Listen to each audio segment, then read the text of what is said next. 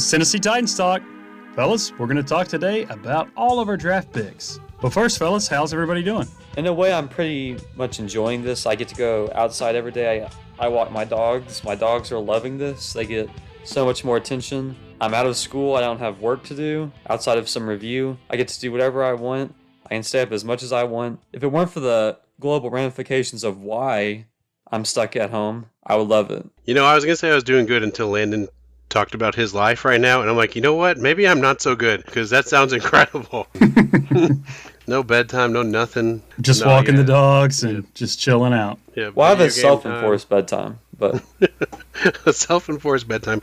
Landon, you are the straightest arrow in the world. But it's just I don't want to stay up too late. My brother stays up till the early morning, and he doesn't wake up till the afternoon. I can't do that. I don't like my day feeling wasted. And I got to say, for a 16-year-old, your little brother, he doesn't look so great. His 16-year-old mustache is out of control. He's obviously a guy who's been staying up all night playing video games and sleeping. So I think you might have made the right health decision there, Landon. I feel busier than ever. Working from home is harder. It's hard to turn off knowing your computer is right here. And, you know, I don't typically work from home.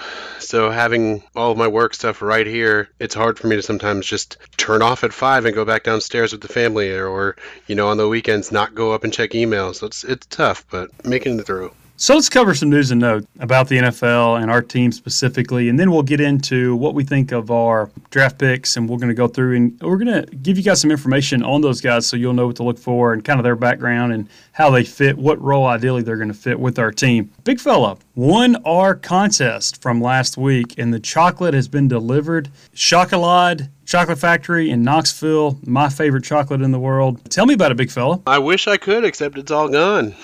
No, but for real, it's really delicious chocolate. You know, there are a lot of great treats in there, and, you know, I've been enjoying it. Nathan had a hilarious idea to actually have it delivered in my wife's name, so she tried to lay claim to it, and I had to kind of set her straight. I've shared the chocolate, and it's delicious. I have not let the kids eat it, but we just eat it when the kids go to bed, so it's delicious.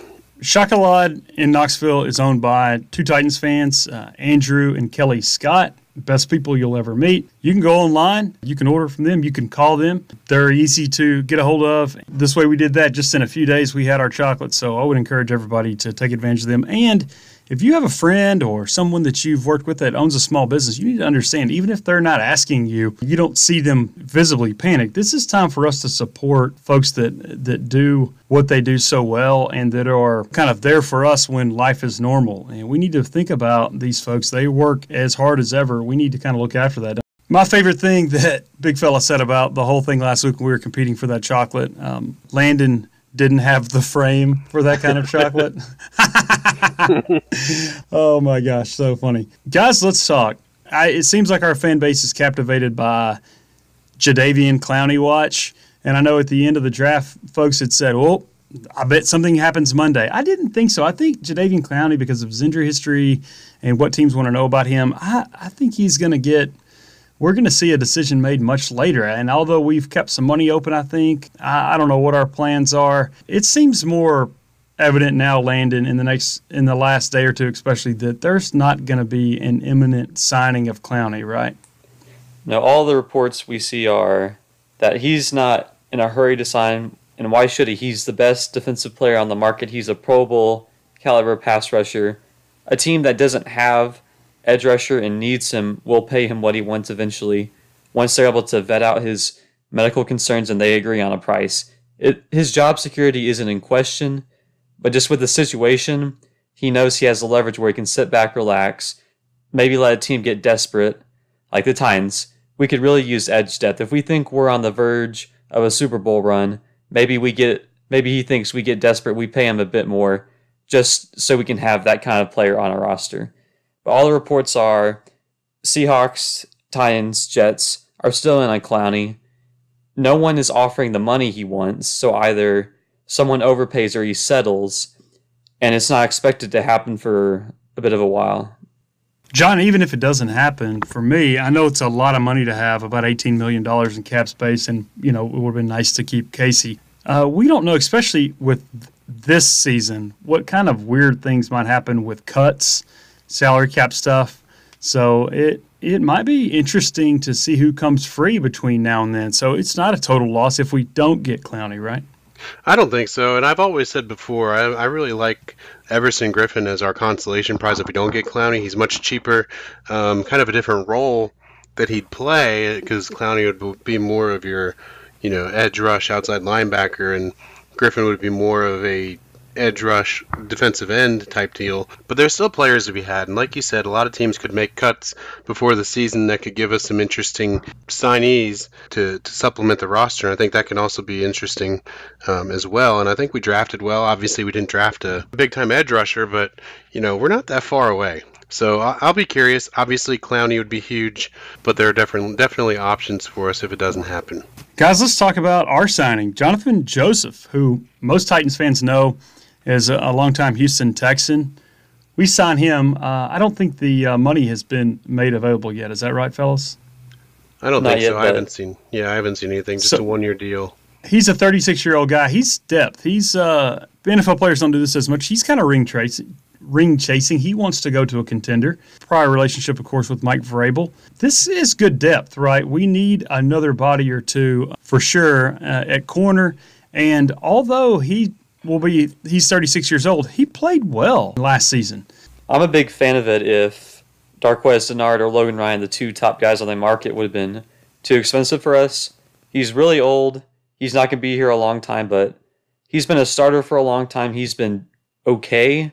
And if you can get an okay player as your fourth cornerback, your backup cornerback, as cheap as he'll probably be, you'll probably get a bit more than the veteran minimum, if not the minimum itself. To get a player of that quality for that cheap for a guy who's not even going to be on the field that much, like you said, it's great depth and it's a great way to shore up the roster, especially with Malcolm Butler returning from injury and Christian Fulton being a rookie. Yeah, I think kind of like what Landon said. He gets us a lot of great depth, and I think he backs up some of our younger guys. So it could be really interesting. He's gonna have a role to play. Kind of like Tremaine Brock. We needed him down the stretch last year, and he played pretty well. He didn't play all pro caliber or anything like that, and I don't know if Joseph will do that. Will play that kind of level, but he'll be a solid veteran. What if he's our fourth guy? What if he's insurance for injury? He can play, and he's not cost prohibitive. So this is the kind of signing we haven't always been able to do, where he probably, for the money he's going to sign with us, he had other options. There are a lot of teams that would bring him into camp, but we're that team with a good, solid culture, scheme. I'll go here. We don't win those tiebreakers a lot, and we're going to do that. We're going to continue to do that as long as we're kind of a contender, and just sort of, I think with all the ups and downs and all the drama that goes on around several teams right now, it's like, oh yeah, Tennessee. We know who the leader is. We know who it's going to be. We know who the coach is. Just no shenanigans. It's not a big deal to get Jonathan Joseph, but it might be a big deal if we have injury or other issues down the line. So him as a fourth or fifth corner for us is going to be better than our fourth or fifth corner has been in ages. And one thing that you kind of touched on is the coaching staff. He has ties to both Mike Vrabel and our defensive backs coach, Anthony Mitchett. So he's got some ties. He's got some familiarity. So these guys, and obviously our coaching staff knows him as well. So they obviously think a fit is there. We're all in plus territory here with this signing. Before we get into, and I'm really excited to talk about our draft class, we've done our research. We knew about these guys going in. We've looked into them more deeply, so we want to kind of get into these guys so you can get to know them. But let's talk some NFL news. Andy Dalton, of course, it's been widely anticipated he would be released. He was. I want to bring him up because to me it seems obvious, but you never know. He will have suitors. I would imagine he wants to try to go to a place where he can start. Everyone's going to say the Patriots. I really think the Patriots are locked in on Jarrett Stidham and Brian Hoyer. Jarrett Stidham is going to play well, and I think he'll be a top half NFL starter in 2020 if we have the season. And that seems bold, but you look at the draft picks they made the last few years, it makes sense. They're going to be a different type of team offensively. They're going to be run heavy, play action heavy, and they're going to do a lot of interesting stuff. And they want an athletic young guy. They're going to not do a whole lot different from what we did last year, except we may not be quite as a power running game. So I just want everybody to look to that. I don't think it's New England. I think it's Jacksonville. Jay Gruden is the offensive coordinator in Jacksonville. Of course, he was in Cincinnati before he was the head coach for the Washington Redskins. They have a relationship there. That stuff usually matters. We've just got one guy in the kind of leading the quarterback room in Jacksonville. So, Landon, am I right? Is that the leader in the clubhouse? I think it has to be. As much as Minshew Mania was fun, I don't really think he showed enough for you not to bring in Andy Dalton. Obviously, the Dalton line, Andy Dalton is pretty average, but for the Jags who are really just trying to climb out of the mud, but they're not trying to tank for Trevor Lawrence, Dalton makes a lot of sense. I think he's better than Minshew. He'll at least push Minshew to be better. And it's also because pretty much every other team, especially after the draft, has their quarterback situation of the future pretty set. Like the Chargers, they had Tyrod Taylor. You think maybe they bring in Dalton. They drafted Justin Herbert. There's no need for him. The Patriots, like you said, they shunned drafting a quarterback. They're going to see what Jarrett Stidham has. All the teams that could have used Andy Dalton drafted a guy for the future where Andy Dalton just doesn't make sense philosophically for the direction they're going in. You kind of hit the nail on the head. We were texting about this earlier, and I was also kind of thinking that New England could be a spot, but obviously that's just because I've been drinking the Kool-Aid. That's what a lot of people have been talking about him going to New England, but I think Jacksonville makes the most sense. Another spot I could see him ending in is possibly Washington, but I think Ron Rivera is kind of looking to bring Cam Newton in if he can get a good physical. So somewhere that could use a veteran quarterback, but I think Dalton makes the most sense in Jacksonville. Like Landon said, Minshew, he had a shot. He showed a little flash, and they chose to go away from him. And, he didn't do enough to impress the Jaguars front office, which, what's that tell you? I mean, so I think there's definitely a scenario where Andy Dalton winds up in Jacksonville, at least competes for a starting job, if not slides in immediately as the starter. All right, guys, let's talk our draft class. Of course, we talked a lot about on our previous episode, our live reaction to Isaiah Wilson. If you haven't heard that, I would encourage you to look that up. It does fit, obviously, a big need for us, and I think while some didn't love that pick, I think seeing our entire draft class in its entirety makes me think the whole thing kind of works. Most of our draft classes the last 4 seasons have not been won the day after, but they've been solid and they've met needs. And I think I want to hear what you guys think, but it seems to me there's so many teams now that do really questionable things, and sometimes those work out, sometimes they not. Of all the surprises we might have player-wise, it's obvious what our plan is, and we're sort of getting to like a lot of long-term good teams. It's like, well, yeah, that's their kind of guy. They made their pick. Our pick is always kind of on par with need, even if not immediate, and with scheme, and every player that we pick is our type of player.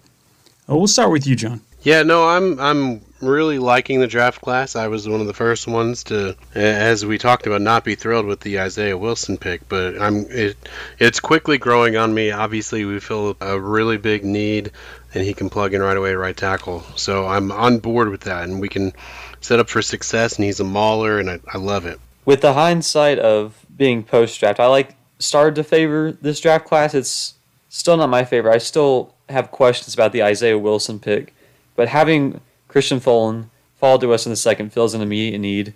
Our third-round pick, Darrington Evans, fills a need. Laryl Murchison fills a need.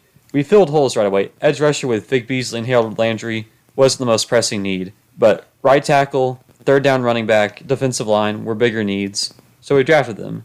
And there were some guys I liked more, some guys that are flashier, but we're in a win-now mode. We're trying to maximize our window, and you do that by minimizing holes on your roster. Guys, let's start with the 61st pick overall in this draft, our second-round pick, Christian Fulton. You referred to him, Landon. This guy's a corner, 6 feet tall, just under 200 pounds. John, we'll start with you on him. He was the best cover corner in college football last year. There's some questions about tackling, but he's kind of ideal for like a press man scheme. The fit throughout this is we pick guys that aren't like, well, how does he fit with us? I mean, he fits with us if he becomes a good player as far as what his strengths are and what we like to do. This guy who's originally from New Orleans was a big-time high school recruit.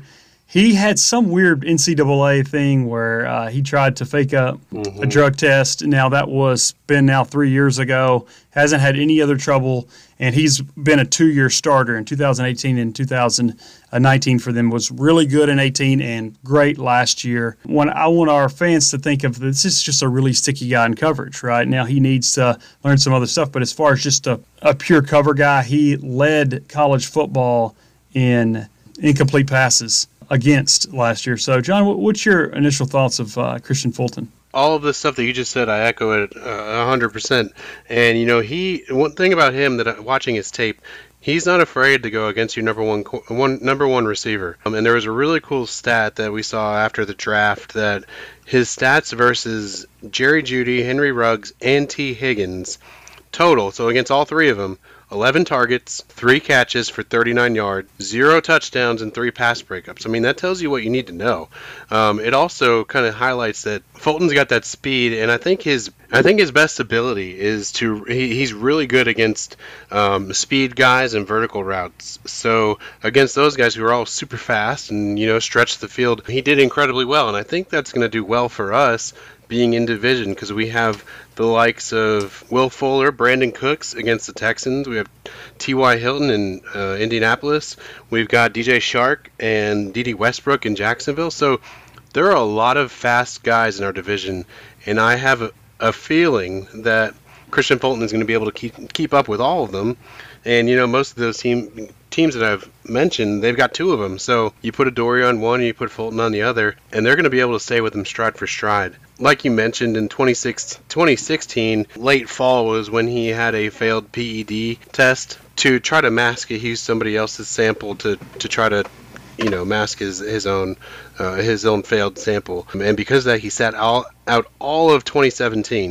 And then he came back, like you said, in 2018. He played 10 games. He got hurt after the 10th game. I think it was against Arkansas. And in that 10 games, he had 25 tackles, 1 pick, and 9 pass breakups. And then in 2019, he had 38 tackles, 1 pick, and 14 pass breakups, like you said, led the NCAA. So he's not going to be your ball-hawking corner, but he's a guy that's not afraid to get physical and get in there and kind of jam up some receivers and make sure that they don't complete any passes. So I think he's a great fit to our team. Kind of is... fits a whole bunch of different roles, and we can kind of move him all over the field in big sets and all sorts of things like that. So I think he's got a lot of versatility. He's really tough, and he's going to be a great Titan.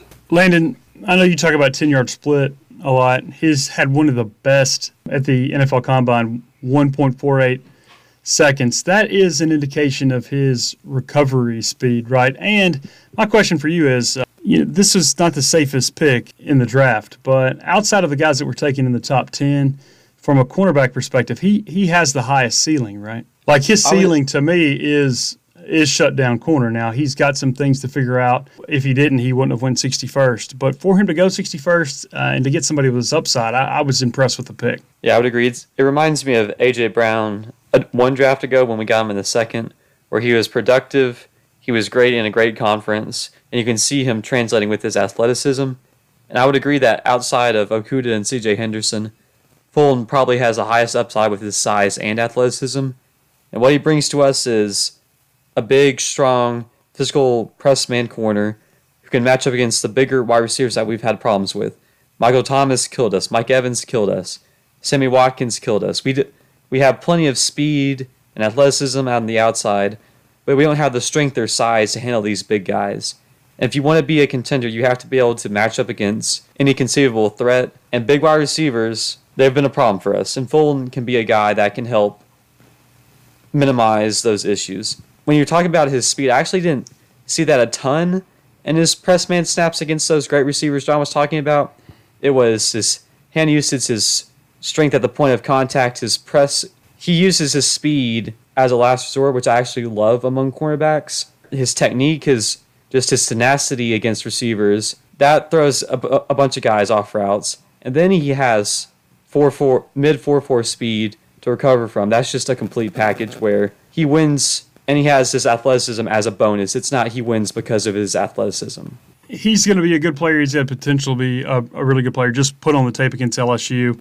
And so to us to get him here and fit, which I think you guys thought was probably our biggest need. I really, really liked the pick. All right, let's talk third round. We went upside. Darrynton Evans. We had a need for a backup, running back, of course, and just another weapon. Landon, let's talk to you about Darrynton Evans. Were you surprised that he went in the third? What do you think about him overall? What's his fit with us? I was a bit surprised that we went running back, but I'd seen reports that Evans was in this range, and he was probably the best running back available, so I wasn't that surprised. He was Sun Belt Conference Offensive Player of the Year. And what really stands out is, obviously, he ran 4.41 at the combine. He had plus agility times.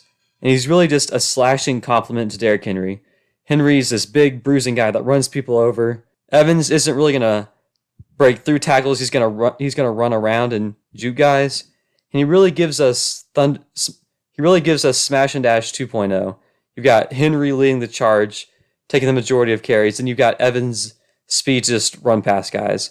And he's a great third down running back, I feel, especially in pass protection. His receiving work, they don't use him a ton, but I think he looks a lot more natural than Derrick Henry out of the backfield, and that's good enough. So in the third round, we drafted a complimentary speed rusher to Derrick Henry, a guy who can play on third down, that we're confident can pass block, and a guy that can catch passes if need be. So pretty much a younger, cheaper, at this point probably a better Dion Lewis.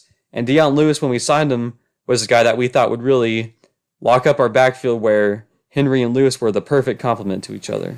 He is a lot like Dion Lewis as far as type of player, so our staff is going to have to do a good job of fitting him in correctly and using his strengths, because I think Dion Lewis took a step back from what he was in New England. He was awesome in New England, and that's going to be a big part of this, because Darrynton Evans, I think, could be our fourth or fifth receiver too. I mean, the guy is good in space. He is not good at breaking tackles.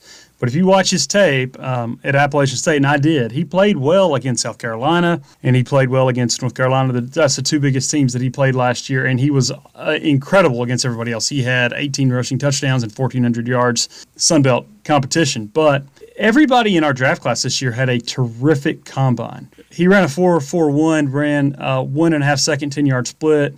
This guy is super fast. He's a really good player, really good person, 5'10", right around 200. He's not very big, though. So I think he could be our primary returner, too. So I get why they took him in the third, but we're going to have to scheme him right for him to be effective.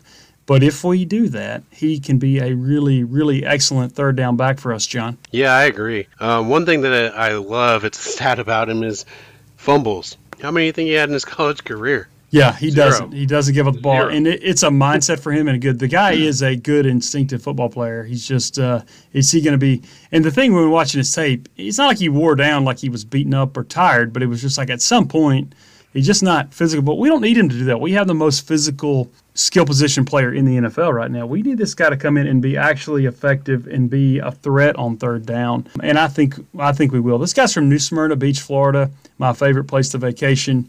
He came out of nowhere, really, because there's just so many good players down in Florida coming out of high school. Yeah, he's undersized, but the guy is a lightning bolt. And I think our offensive coaching staff is ready to kind of let it go. I think Arthur Smith is going to find a good use for this guy. 20 reps on bench press at 203 pounds. A good, tough kid. I like who we're adding.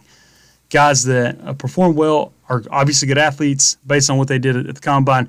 And then, of course, everybody J-Rob drafts has a long history of production. So this draft is just more of these same guys. It's J-Rob type guys. And, of course, the first three are just as that. Fulton was a really good player at the biggest level of college football for 2 years. And this guy, at his level, was absolutely terrific and the best player in the Sun Belt last year.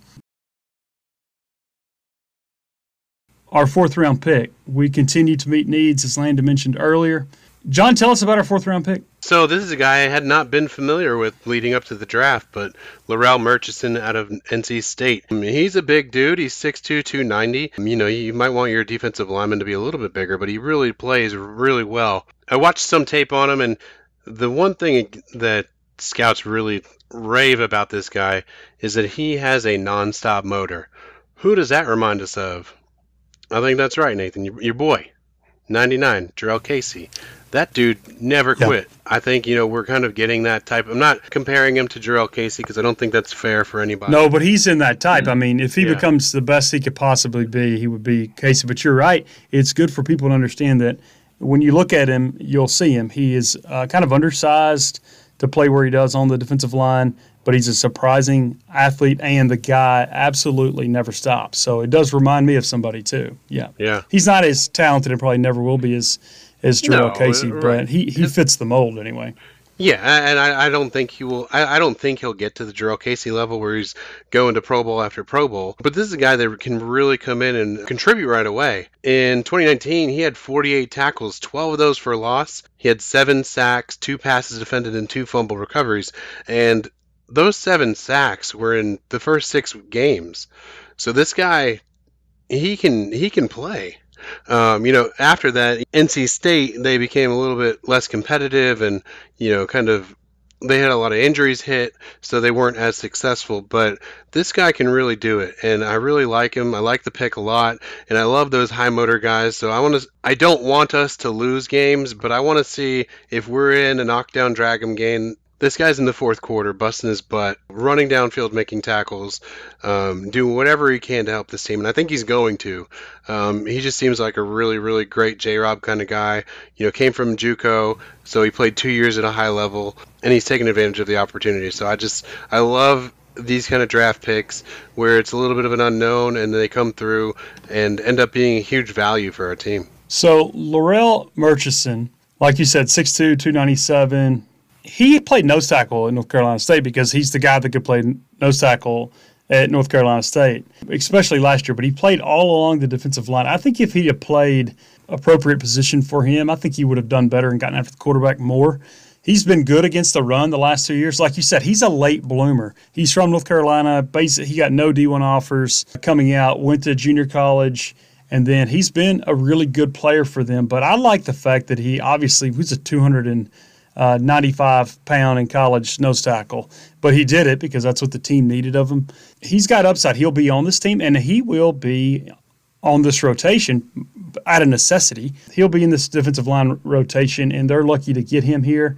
He rose up boards because guess what? He had a good, not great, but a good combine. He ran almost 5 flat in the 40. And for a guy that's essentially 300 pounds, that's good. That was above average. He looks good. I'm excited about him as a rotational player. I think somebody that has that first twitch to be able to, get after the quarterback from the inside, Landon, but also consistently be good against the run. This is just another body we absolutely needed after other offseason decisions, right, Land? Certainly. If you think that Jeffrey Simmons is going to take over Jarrell Casey's snaps, which is a good assumption, then you would also think that Laurel Murchison will help take Jeffrey Simmons' snaps because Jeffrey Simmons didn't play a ton coming back from injury, but we increased the snap count as the season went on.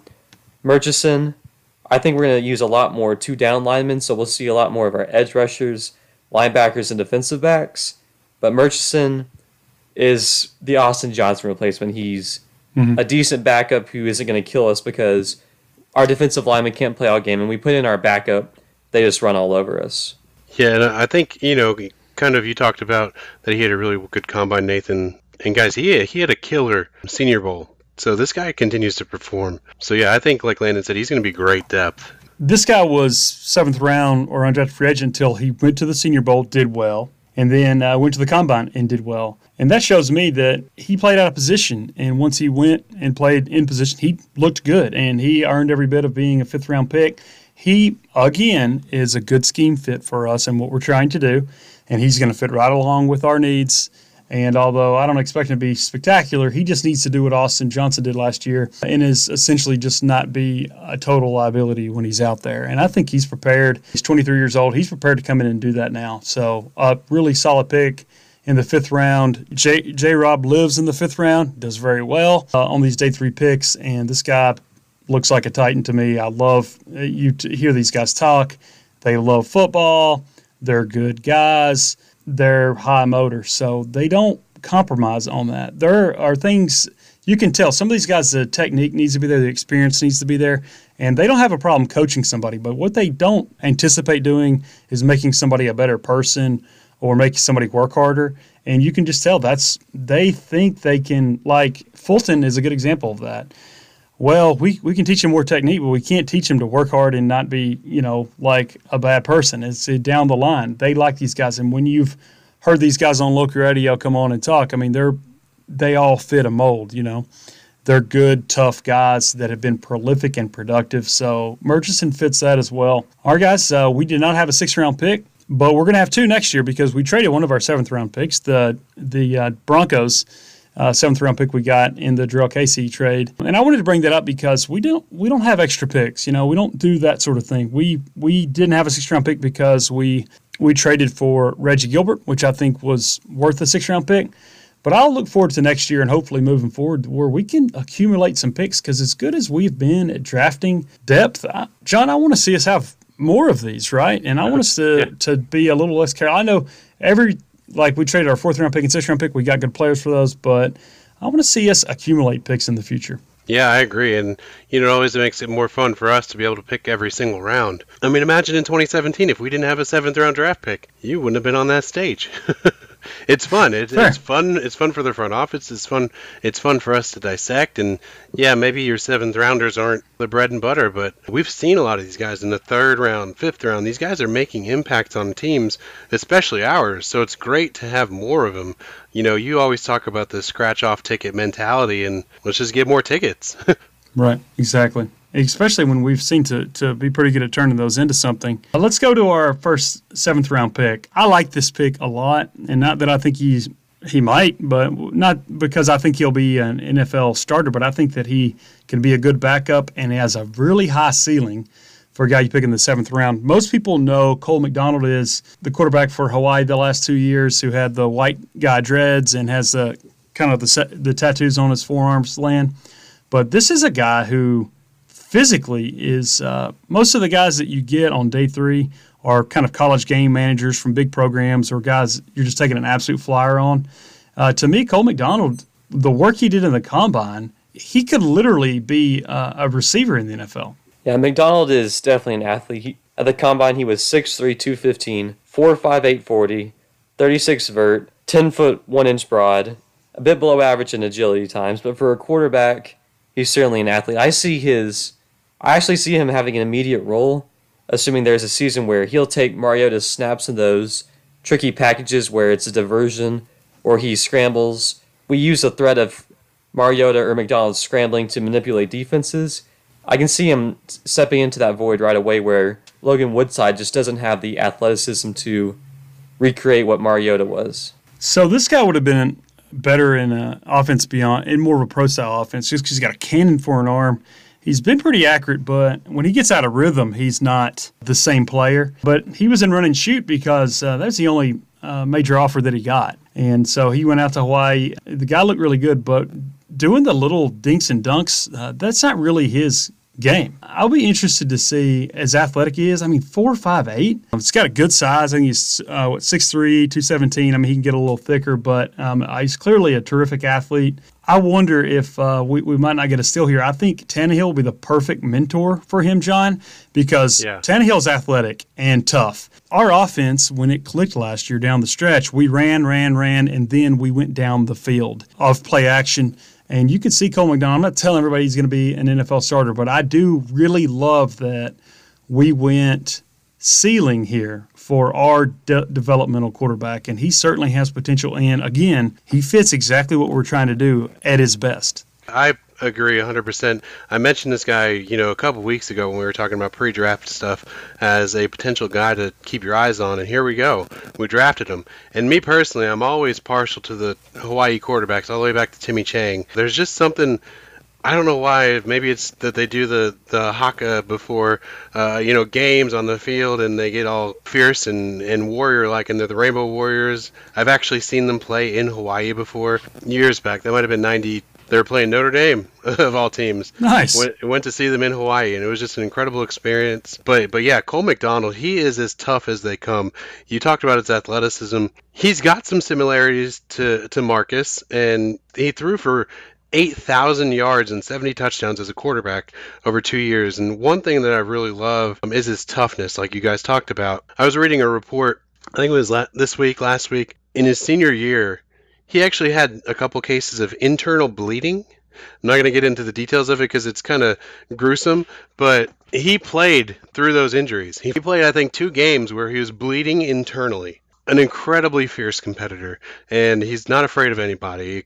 He looked cool with the dreads. He shaved them off, before the draft to kind of be a little more modern. But this kid he's just an incredible competitor, and I'm super excited to have him on the team. I think, like you said, Tannehill is going to be an incredible mentor for this kid. And yeah, he might not start in the NFL, but we've seen crazier things happen. Well, we need a good backup. Yeah. If we could develop him to be a cheap backup, that would keep us from having to pay some old noodle arm $7 million a year to come in and not do well. He could be interesting. Sure. He definitely could. He could put it all together. He needs some coaching, and he needs to be in the right program. That's where the quarterback room would be good for him and our staff.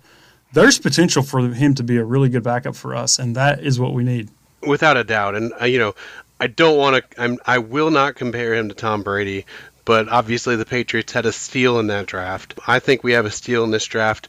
I'm not going to compare him to Tom Brady because it's not fair, but I just think that this guy will eventually be a contributor, and he will be a great addition to our team and our locker room. As a 7th-round pick, if he stays on this roster for 4 years and keeps us from having to spend more money at backup quarterback, he's a steal even then. Now, obviously, you can go beyond that. I like his potential to at least have a shot to do that. Our next guy is our last pick. Really interesting player, Chris Jackson. Now, if you try to look him up online, he's not on a lot of the scouting services sites.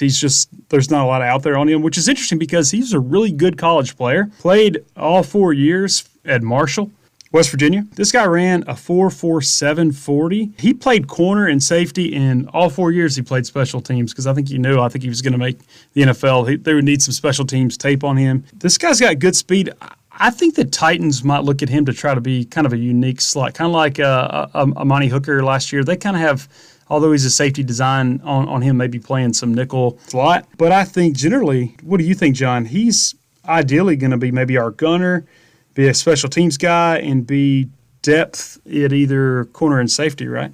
Yeah, he can play both, so I think he's definitely depth there. But I think, like you mentioned, he's going to be our gunner. He's going to be somebody who's going to fly down the field on special teams, and that's where he's going to earn his stripes. He's going to be on punt and kick coverage, and he's going to be that guy that he can hit you, and he's going to come in fast. Yeah, like you said, there's not a whole lot out there on him, but, definitely for a 7th-round pick, he's got plenty of starting experience at the college level.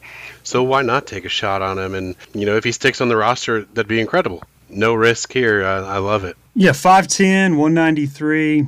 Looks like a football player. I just think it's interesting. There was not much on him, but that's why these guys should be doing their homework. This is the kind of 7th-round picks you should have, I think, land guys that you think, kind of fit what you're doing, not just kind of, the last guy on the board. Oh, absolutely. I like to think I'm pretty knowledgeable on the draft. I have never heard of Chris Jackson. I've never seen anyone mention Chris Jackson or write about him. But look, if he sticks on the roster, even on the practice squad, for a late 7th rounder, that's a success. I don't expect him to ever play defensive snaps. But if you've got a guy who can maybe be a special teams gunner, as late as we drafted Chris Jackson, that's a good enough risk if we're not trying to find some crazy high upside. I always enjoy players that go to Marshall because I feel like after their long history with the university and tragic plane crash years and years and years ago, I think it just takes a different kind of player, with the right headspace to play at Marshall. And I think, they don't produce a lot of huge talent. Randy Moss, they have a lot of players that they're really tough. So yeah, I think he's a great 7th-round pickup. My childhood friend Jordan Hankins is the defensive backs coach at Marshall, but he just took that job in January, so I don't think he would know Chris Jackson that well, or we would get him on and ask him about him. But I'm like you. I like Marshall football players. There's a reputation there. If you are from that region, Ohio, West Virginia, Eastern Kentucky, the assumption is that you played for the love of it and you'd be a gritty player. He is, I'm sure of that. I'm looking forward to see if he makes his team and what contributions he might make in 2020 even. Before we get out of here, guys, let's talk 5th-year options. We were right. Corey Davis, it's just the option's too high for him being a former top 5 pick, and the way they currently do that, I know they're changing that. Decline, of course, that's not for this year. He'll be on our team for his 4th year to fulfill his first-round contract, but this would be for 2021. Adoree', of course, they accepted his 5th-year option. So, Landon, you first. I know there are no surprises here, but what do you think? Well, Adoree' Jackson, who I think is an above-average starting cornerback, the fact that it's only $10 million a year, and he's a guy that's generally been dependable, is a great tackler, is a great team guy, that feels a bit of an underpay, especially for what some guys get on the open market. Like Trey Waynes got $14 million a year. He's not even near the same level that Adoree' Jackson is. So I'm hoping that with us picking up his 5th-year option, we're working on a long-term deal, because Adoree' has got a future as one of our starting cornerbacks for a long time. Landon, I love that. You guys know how I like Adoree' Jackson. I think he's just an incredible player, and I'm so happy he got the 5th-year option. I think it's going to be great for him, and I think it's a really smart move by the front office. You know, kind of like you said with Davis, we all knew he wasn't getting that 5th-year option. To pay him over $15.5 million, making him the 11th highest paid wide receiver in the league right now, it just doesn't make sense. He doesn't have the production. A.J. Brown outproduced him in, a third of his catches. Corey Davis has 142 catches for 1,867 yards with 6 touchdowns.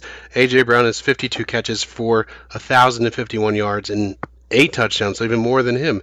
So it just doesn't make sense to pay him that kind of money. If he has a blow-up season this year, we may be in that Conklin scenario again where missed it, but I don't think we're going to be in that spot. I think if we want to keep him long-term, I don't even know what he would be in, maybe the $10 million range. I don't know, but definitely not nearly 16. Right. It was too high of a number, the way it worked out. Of course, Adoree's 5th-year option is $10 million, Davis's $15 million. And the A.J. Brown thing is a factor. I don't know if they would have exercised that anyways, but this is why you take the best player on your board. There were other needs. There was pressure to take right guard in the 2nd round last year. But when you take a guy like this, now you have flexibility, because otherwise we would have had to take a receiver this year, and maybe the guy's there, maybe he's not. So when teams reach and they don't meet their needs in the year or two before, that's where problems happen. It seems like our staff, they do meet needs, but it's more about 2021. And you can look at the class we just discussed, and 2021 was kind of more apparent. I mean, look at Jeffrey Simmons last year and A.J. Brown. That was more about this season coming up. And those are what smart teams do. We don't work for the team, and we say when we have problems with the team, it's a smart team. We're well run. I mean, we are heading in a direction where we have sustained success. And it wasn't about being flashy this weekend or doing something off the wall or being desperate. It was just getting locked in and evaluating all these guys and just picking who was there. Congratulations to the Titans front office on another good draft, but ultimately this will be judged in 3 years. And we talk about, the 17 class a lot, because that's when you can really grade these guys, because even after the first year, it's not. The development of Jonnu Smith, who of course was picked in 2017 draft this year, tells you kind of outlines what I'm talking about. You need to draft for the future. And we draft developmental guys that we like, fit our scheme, and that's how we've been able to have 4 winning seasons. Well, that's going to wrap up this episode, guys. I just appreciate everyone that listens to us. Follow us on Spotify, Apple iTunes, Podbean, however you get to us. Share us out to somebody, and we just appreciate everybody listening. For Landon and John, we'll be back with you next week. Tighten up. Tighten up. Time to hit that chocolate. Tighten up.